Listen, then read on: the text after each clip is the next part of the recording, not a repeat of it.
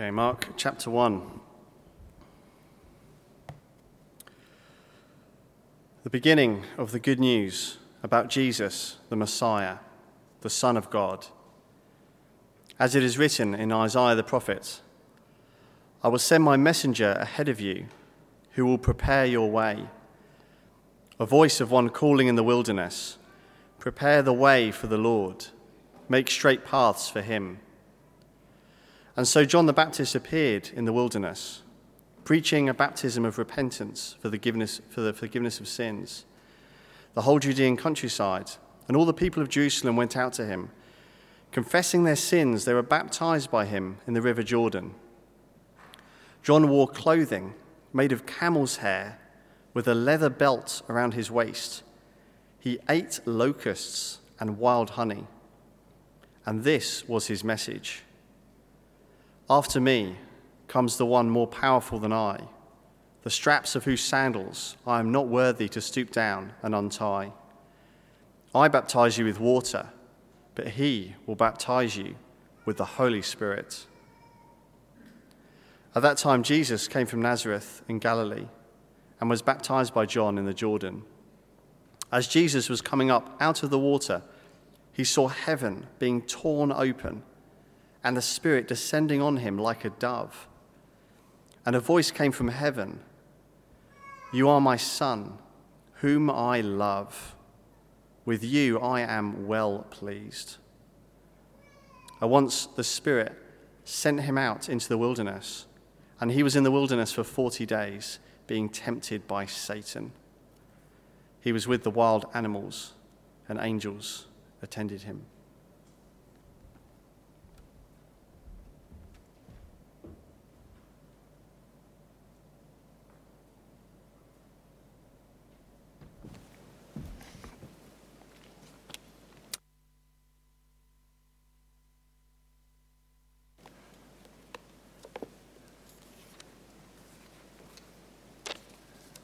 And let's pray.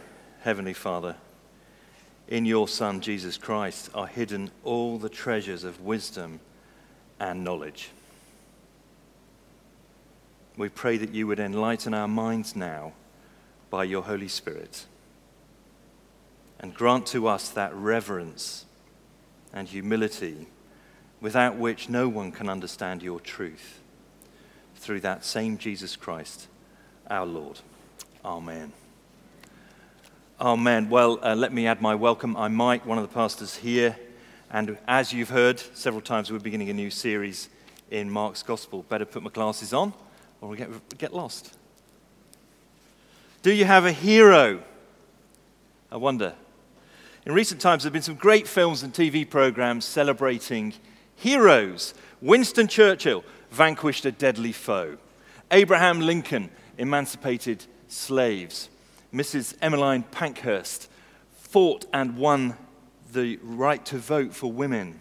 We are right to celebrate their work, aren't we? Fine achievements. We love stories of heroes and their labor to overcome. It gives us hope, I think, that someone will sort it out.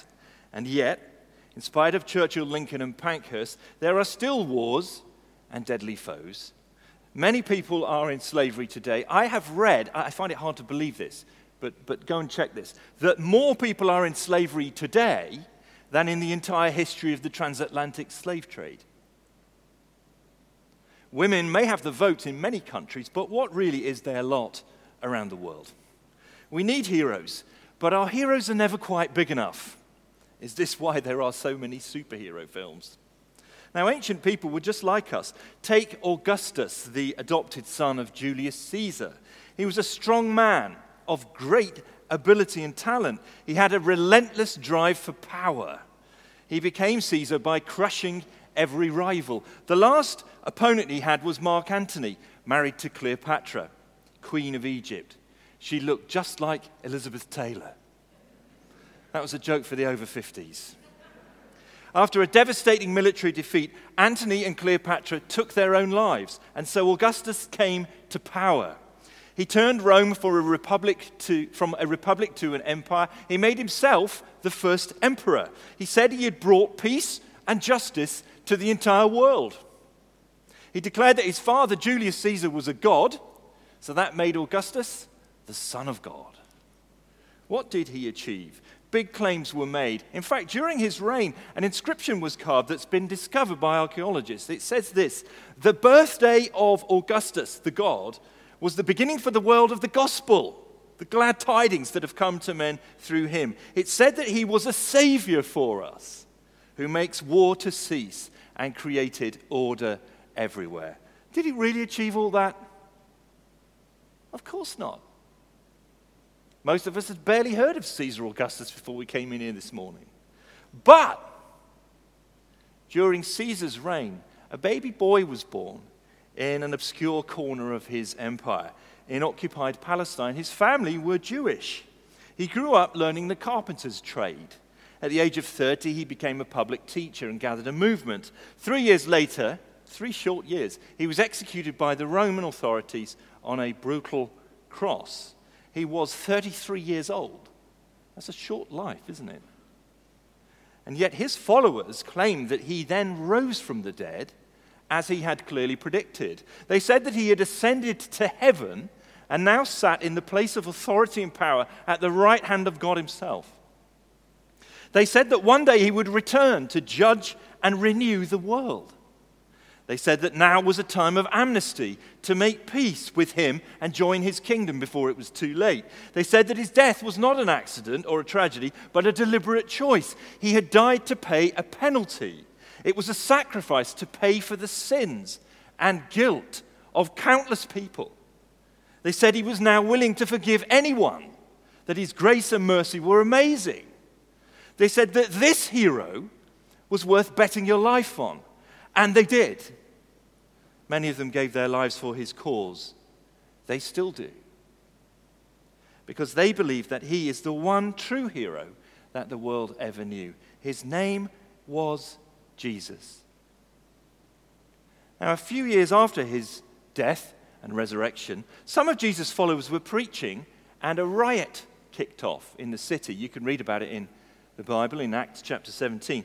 These followers of Jesus were dragged before the authorities, and people shouted these words: "These men who have turned the world upside down have now come here also." Turned the world upside down. You know, they were so nearly right. The world was being turned upside down, but not by those men, but by Jesus, and by the power of the message about him, which is called the good news, the glad news, the gospel. Now today we're starting this series, which we plan to go through, God willing, for about 6 months, to go through the Gospel of Mark, to encounter Jesus again. Most scholars regard Mark as the first gospel written down, and an old tradition says that Mark, who was a close associate of Peter, they said that Mark wrote down Peter's preaching and crafted the book. And it does have a sort of flavor of the spoken word about it. It is short, powerful, and punchy. The English poet Lawrence Houseman wrote these words beautifully. He said Mark was the saint who first found grace to pen the life which was the life of men. The life which was the life of men. You see, this is not just another book. It is a story that changes everything. It's the life that was our life, because it's the story of Jesus Christ. Within 400 years of this book, Mark, being written, Christianity had transformed the Roman world. Rodney Stark, an eminent American sociologist, points out that Christians prohibited infanticide, killing of infants, and abortion. I'm going to share a couple of unpleasant things with you today, just to make us realize what an inheritance Christianity gave to the world. This was commonplace at the time the gospel was born. This is a letter from a Roman man, Hilarion, to his pregnant wife, Alice. He says, "Know that I'm still in Alexandria, and don't worry if they all come back and I remain in Alexandria. I ask and beg you to take good care of our baby son." She's pregnant. They don't know it's the son. "I ask you to take good care of our baby son. And as soon as I receive payment, I shall send it to you. If you are delivered of a child before I come home, if it is a boy, keep it. If a girl, discard it." Girls Unwanted girls were left on the rubbish tip, exposed to die. Christians rescued them and brought them up. So in the early church, the majority of people were women, partly because many of them had been rescued as babies. One more quotation. This was found in the early 90s. Lawrence Steger and his colleagues made a gruesome discovery in the sewer that ran under the bathhouse. The sewer had been clogged with refuse. When excavated and dry sieved the sewage, we found the bones of nearly 100 little babies, apparently murdered and thrown into the sewer. Examination of the bones revealed them to be newborns, probably day old. Most of them would be girls. That was the world Christianity was born in. Christians introduced the idea of consent and covenant into sexuality. It was brand new, that idea. Prior to this, the man of the house could have sex with anyone he wanted at any time and then order them to have an abortion. Christians introduced the idea of consent. The Me Too movement owes its origins to Christianity. The idea that God loves those who love him was entirely new. The connection with that because God loves us, Christians may not please one another, God, unless they love one another, was something entirely new. Perhaps even more revolutionary was the idea that Christians ought to extend love and charity beyond their own family and tribe to all those who called on the name of Jesus, and indeed, even beyond to those around the Christian community. The philosophers regarded mercy and pity as character defects to be avoided by rational people. Pity was a character defect. It was excusable only in those who haven't grown up. They thought it was an impulsive response, an ignorant thing to show pity, because mercy means you're providing unearned help or relief, and therefore it's not just. But Christians taught that mercy is one of the primary virtues, that a merciful God requires humans to be merciful. They offered a new culture that was stripped of ethnic boundaries. They prompted social relations that within the sexes of respect and tolerance within the family. Christians modulated class differences. Now the slave and the noble greeted one another as brother and sister. But perhaps above all else, Christianity brought a new conception of humanity to a world that was saturated with cruelty and the love of death. You could take your child, your young child, to the Colosseum and watch human beings being torn apart for sport. That was the world that Christianity was born in. So what Christianity gave to its converts was nothing less than their humanity. Now, what is Mark's contribution to this story? It is a gospel.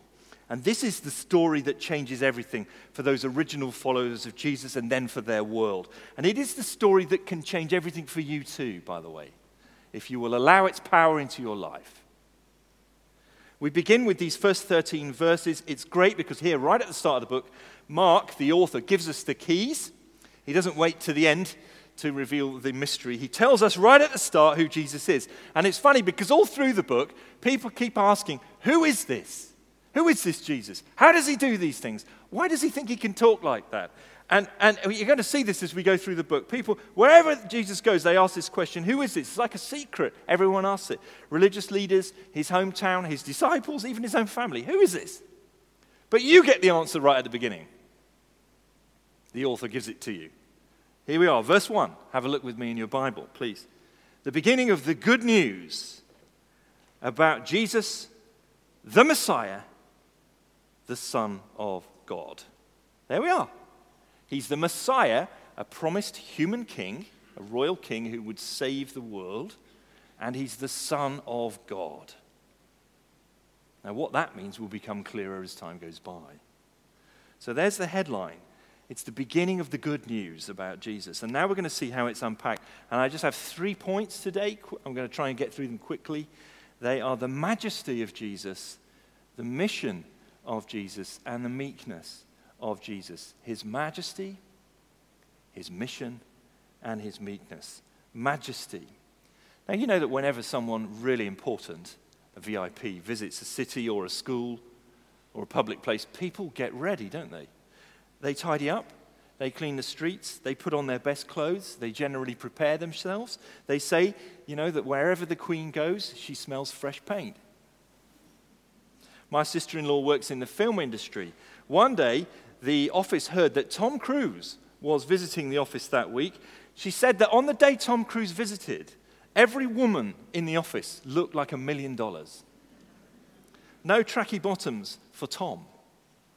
Now, this story we have here in Mark begins with a figure called John the Baptist. And we hear in verse 3 that his role is to prepare the way for a very important person. Not just a celebrity or even a royal person, but actually to prepare the way for God himself. That's what Jewish people understand by the title Lord. Prepare the way for the Lord and make straight paths for him.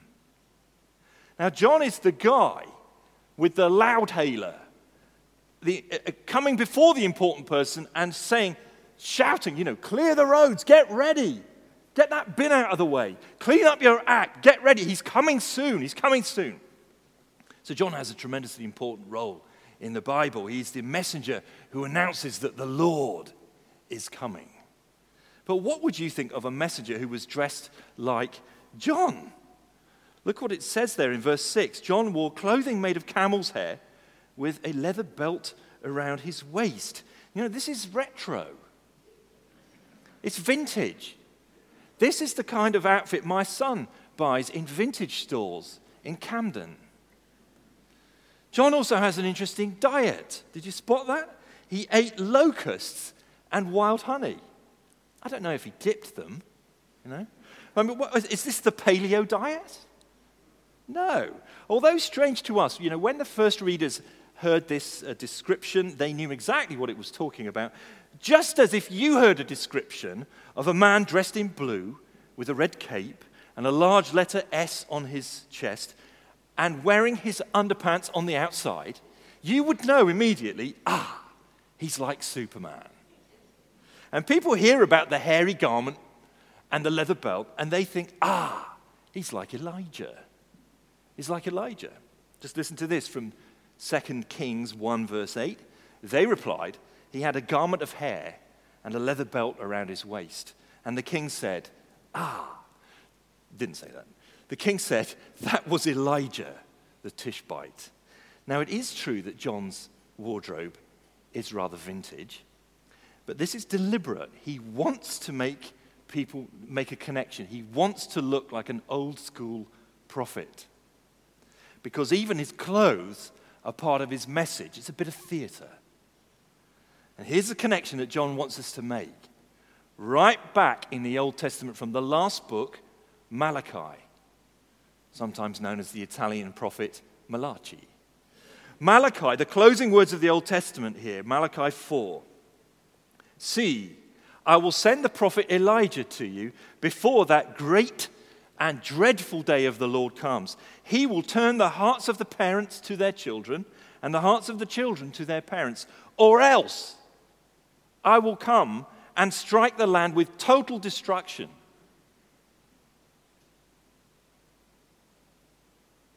Now that is ominous. This is how the Hebrew Bible ends. I will send this prophet before that great and dreadful day of the Lord, the day of judgment, when people cry out for the rocks to cover them. And he will turn the hearts to each other, or else I will come and strike the land with absolute, total destruction. That is a threat. And with those words ringing in your ears, listen to this from Malachi 3. I will send my messenger who will prepare the way before me. Does that sound familiar? Yes, it is. Look again at Mark chapter 1, verse 2. As it is written in Isaiah the prophet, I will send my messenger ahead of you who will prepare your way. Now, we'll come in a moment to why he says it's written in Isaiah, but then he quotes from Malachi. We'll come to that in a moment. Just don't worry. But John here, bear in mind, he's deliberately acting like a wilderness prophet. He's gone down to the River Jordan, historic site where the Israelites entered into the land many, many years before. And he's saying, God, the Lord, is coming back. So get ready. Oh my goodness, prepare the way. Make the path straight. Sort your life out. Wake up. You don't want to be harboring anything bad when the Lord comes back, do you? And this quote from Malachi is ominous. So John preaches repentance. Repentance means turn around. Turn around, a change of mind that leads to a change of life. Turn around. And he preaches a baptism of repentance, of forgiveness of sins. This baptism was a familiar ritual. People would be plunged into water and lifted out. And it suggests a cleansing. You're submitted to being cleansed. And you're coming out new and clean. And so to go through that, before you go through baptism, you have to admit that you need it. You have to admit that you're dirty. You're immoral. You're not what you should be. In other words, John the Baptist is telling the whole nation that they are unclean, that they're impure, that they need washing.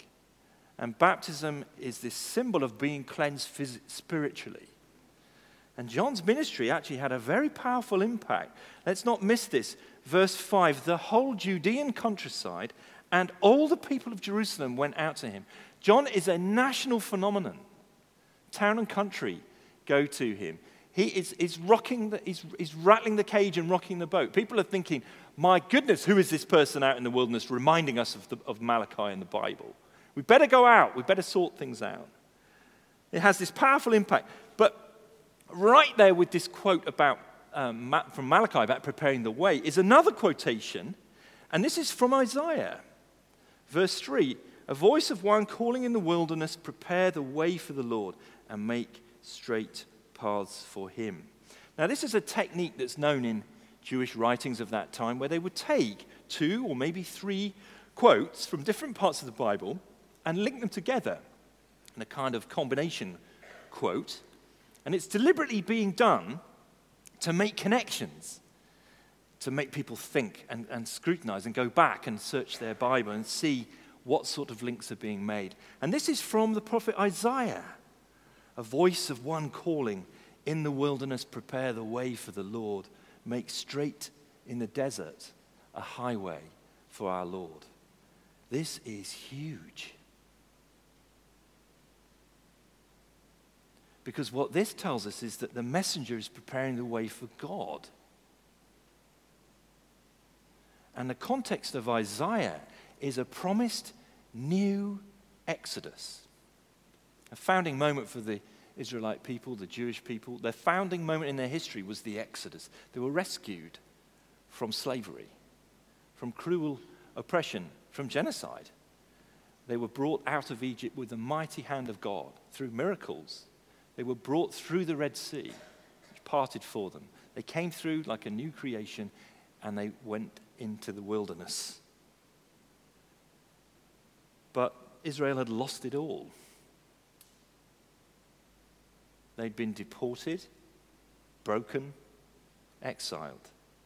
They were now back in their land, but most of the tribes were gone.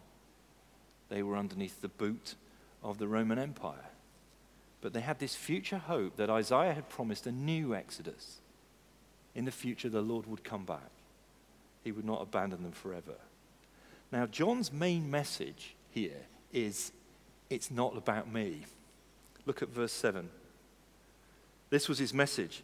After me comes the one more powerful than I, the straps of whose sandals I am not worthy to stoop down and untie. I baptize you with water, but he will baptize you with the Holy Spirit. Now that's quite a build-up, isn't it? Here we have John, this huge figure, out in the wilderness, and he says, forget about me. I'm just here to make the way. I'm going to step aside. I'm only here to tell you about the one who's coming. And he's so powerful, I couldn't even stoop down and tie up his shoelace. So who is this one? This powerful one that everyone should make way for. And here it is in verse 9. At that time, Jesus came from Nazareth in Galilee and was baptized by John in the Jordan. Just think for a moment here.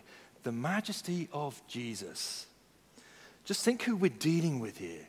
Already in these first 2 verses, Mark has quoted things that are only true about God himself. And yet he's applied them to Jesus Christ, this human. And this is a pattern we're going to see again and again in this gospel. Jesus will do things that only God can do. The disciples, they're all in a boat and it's kicking up a furious storm, and they think actually the boat's going to be capsized. It's that severe. And some of these were fishermen. They weren't easily scared. And they're terrified by this storm. And they wake Jesus. He's sleeping? They wake him up and he just stands up and says, "Quiet, be still." And down it goes. And then the disciples were more terrified about Jesus than they had been about the storm. He can take a packed lunch and feed thousands of people, a creation miracle.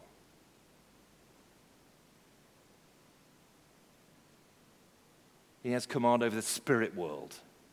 Only God can do these things. He claims he can forgive your sins. Only God can do these things. Again and again and again, we see the majesty of Jesus Christ.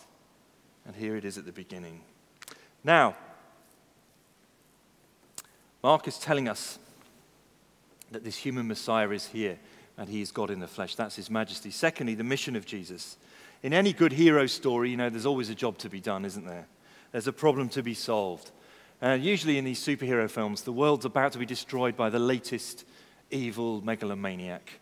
And so the heroes have to find out how to do it. There's a crisis to resolve. People are in trouble. They need help. There's danger on all sides. How is the hero going to deal with it? We love a good narrative like that. And Jesus has a mission too. This is the second key that we get here at the beginning of Mark. And it's described in verse 8. John compares what he is doing with what Jesus will do. He says, "I will baptize you with water, but he will baptize you with the Holy Spirit." It's as if John is saying, look, I know I called you down to the Jordan River to be baptized and repent of your sins. I know you're being washed in this river for the forgiveness of sins. But did you really think that a dip in a dirty river is going to do that much? You think it's really going to solve your spiritual problem? Can it give you the new heart that you need? Can a dip in the Jordan River give you with a new moral center and compass that can help you make right choices again and again? Of course not. You need something much more. You need a new heart. And that something more comes through the Holy Spirit. In the Old Testament, prophets had foretold a time when God would pour out his Spirit on all people, and that would start a new era. Joel chapter 2 predicts a great time of salvation and says God will pour out his Spirit so that they will all know me. Everyone with the Spirit will know God for themselves and can teach each other. Jeremiah 31 connects this future time, to a fresh forgiveness when God will remember our sins no more. He promises to make a new covenant with people so they can know God personally. Ezekiel chapter 36 promised that God will give people a new heart. Talks about it as a heart of flesh, feeling and responsive and tender, rather than a heart of stone that is hard-hearted. So we will be moved to love God and obey him. And then after that in Ezekiel follows a picture of human flourishing. So Joel, Jeremiah, Ezekiel, you get the picture. The Spirit will come and he will bring in a new era and give us new hearts. All of this is promised in the Old Testament as the era of the Spirit, and none of it came until Jesus. And now John says, he will baptize you with the Holy Spirit. Now, the Holy Spirit is not a liquid. He's a spirit, non-physical. But baptism is a picture, remember, of being immersed, plunged into something. And when Jesus comes forward to be baptized himself, he receives the Holy Spirit. God sends his Spirit on Jesus, empowering him for all the works that are to come. There it is in verse 10. Just as Jesus was coming up out of the water, he saw heaven being torn open and the Spirit descending upon him like a dove. Jesus becomes the one here who brings the Holy Spirit. This too is a thing that only God can do. All that was promised by those prophets is now coming to pass, now that Jesus is here. Baptism in the Holy Spirit is when Jesus Christ becomes Lord of your life, and he's Lord of all or not at all, and you then receive the Holy Spirit, you get a new heart, and you know God for yourself. Some movements in Christianity, particularly in the 20th century, have confused the baptism of the Holy Spirit with a second experience after conversion where people speak in tongues. It's an understandable view, but in my opinion, it's a mistaken one. You're baptized in the Holy Spirit at the moment you become a Christian, when you're born again by the Spirit from above. At that point, you get a new heart, and you get to know God for yourself and live for him. So let me ask, friends, has that happened to you?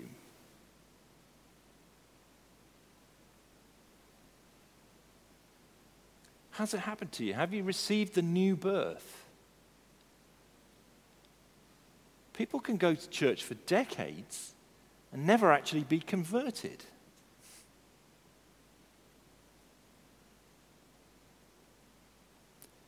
How would you know if you were really a Christian?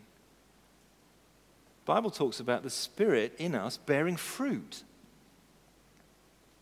The fruit of the Spirit are love, joy, peace, patience, kindness, goodness, faithfulness, gentleness, self-control. There are 9 things you could look at and ask somebody who knows you well, am I bearing the fruit of the Spirit?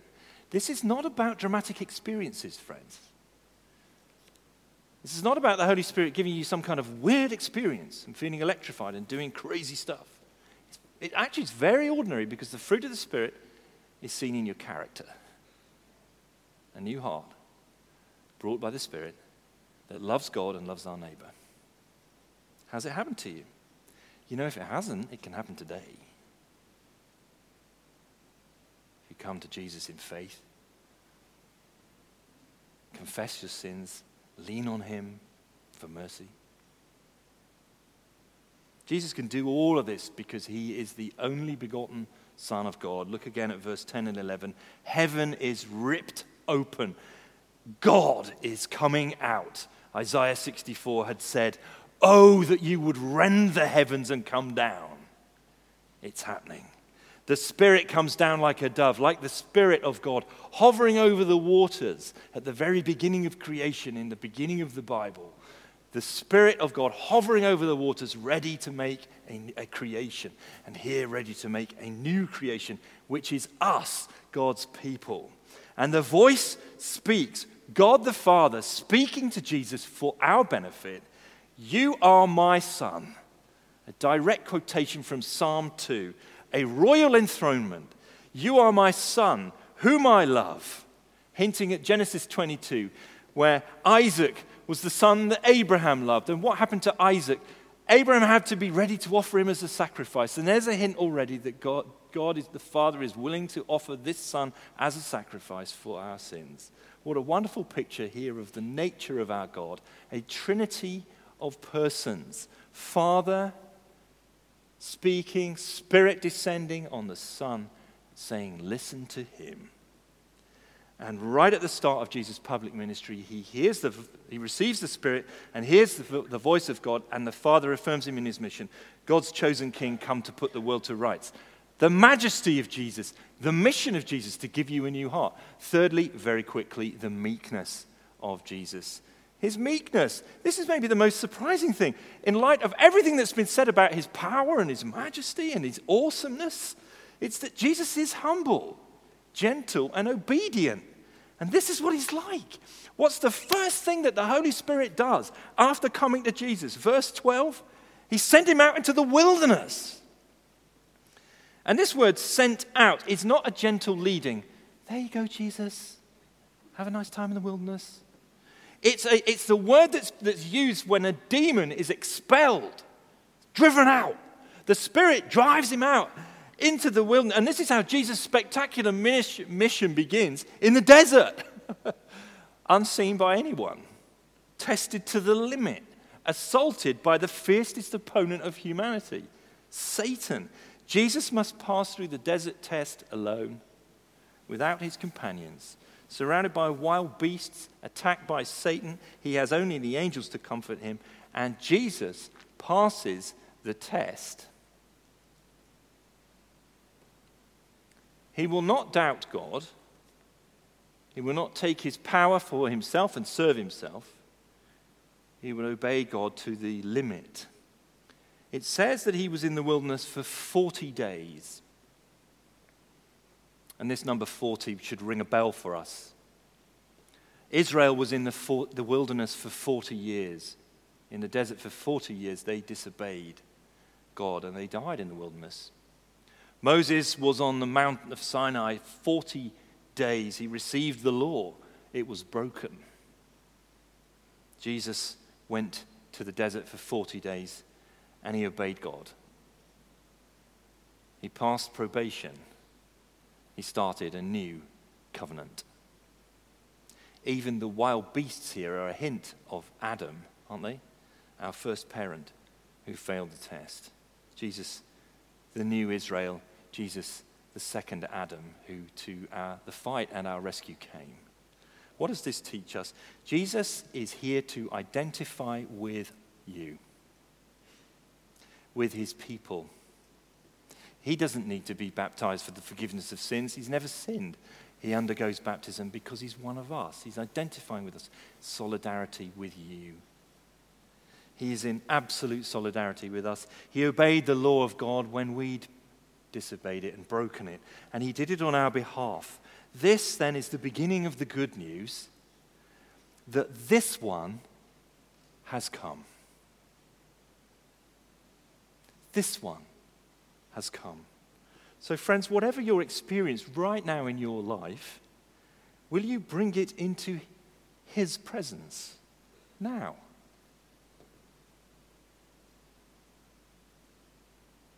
Whatever your experience is right now, bring it into his presence. He is here by the power of the Holy Spirit. See his majesty. See his mission. Witness his meekness and obedience. And consider this. This good news is that this Jesus is for you, not against you. He stands with you, by your side, in absolute solidarity. So let's make sure that we make straight paths in our lives so that Jesus can come in, shall we? Let's make this year a year of being filled with the Holy Spirit and filled with Jesus. Let's pray. Oh Lord, we get so familiar with these sacred things. Some of us have read Mark hundreds of times. And yet, you have the words of eternal life. We have nowhere else to go. We ask that you would help us now in this moment and in this song, in our worship together, to bring our lives under your rule again, and perhaps for one person here to experience the new birth for the very first time. We ask in your name. Amen.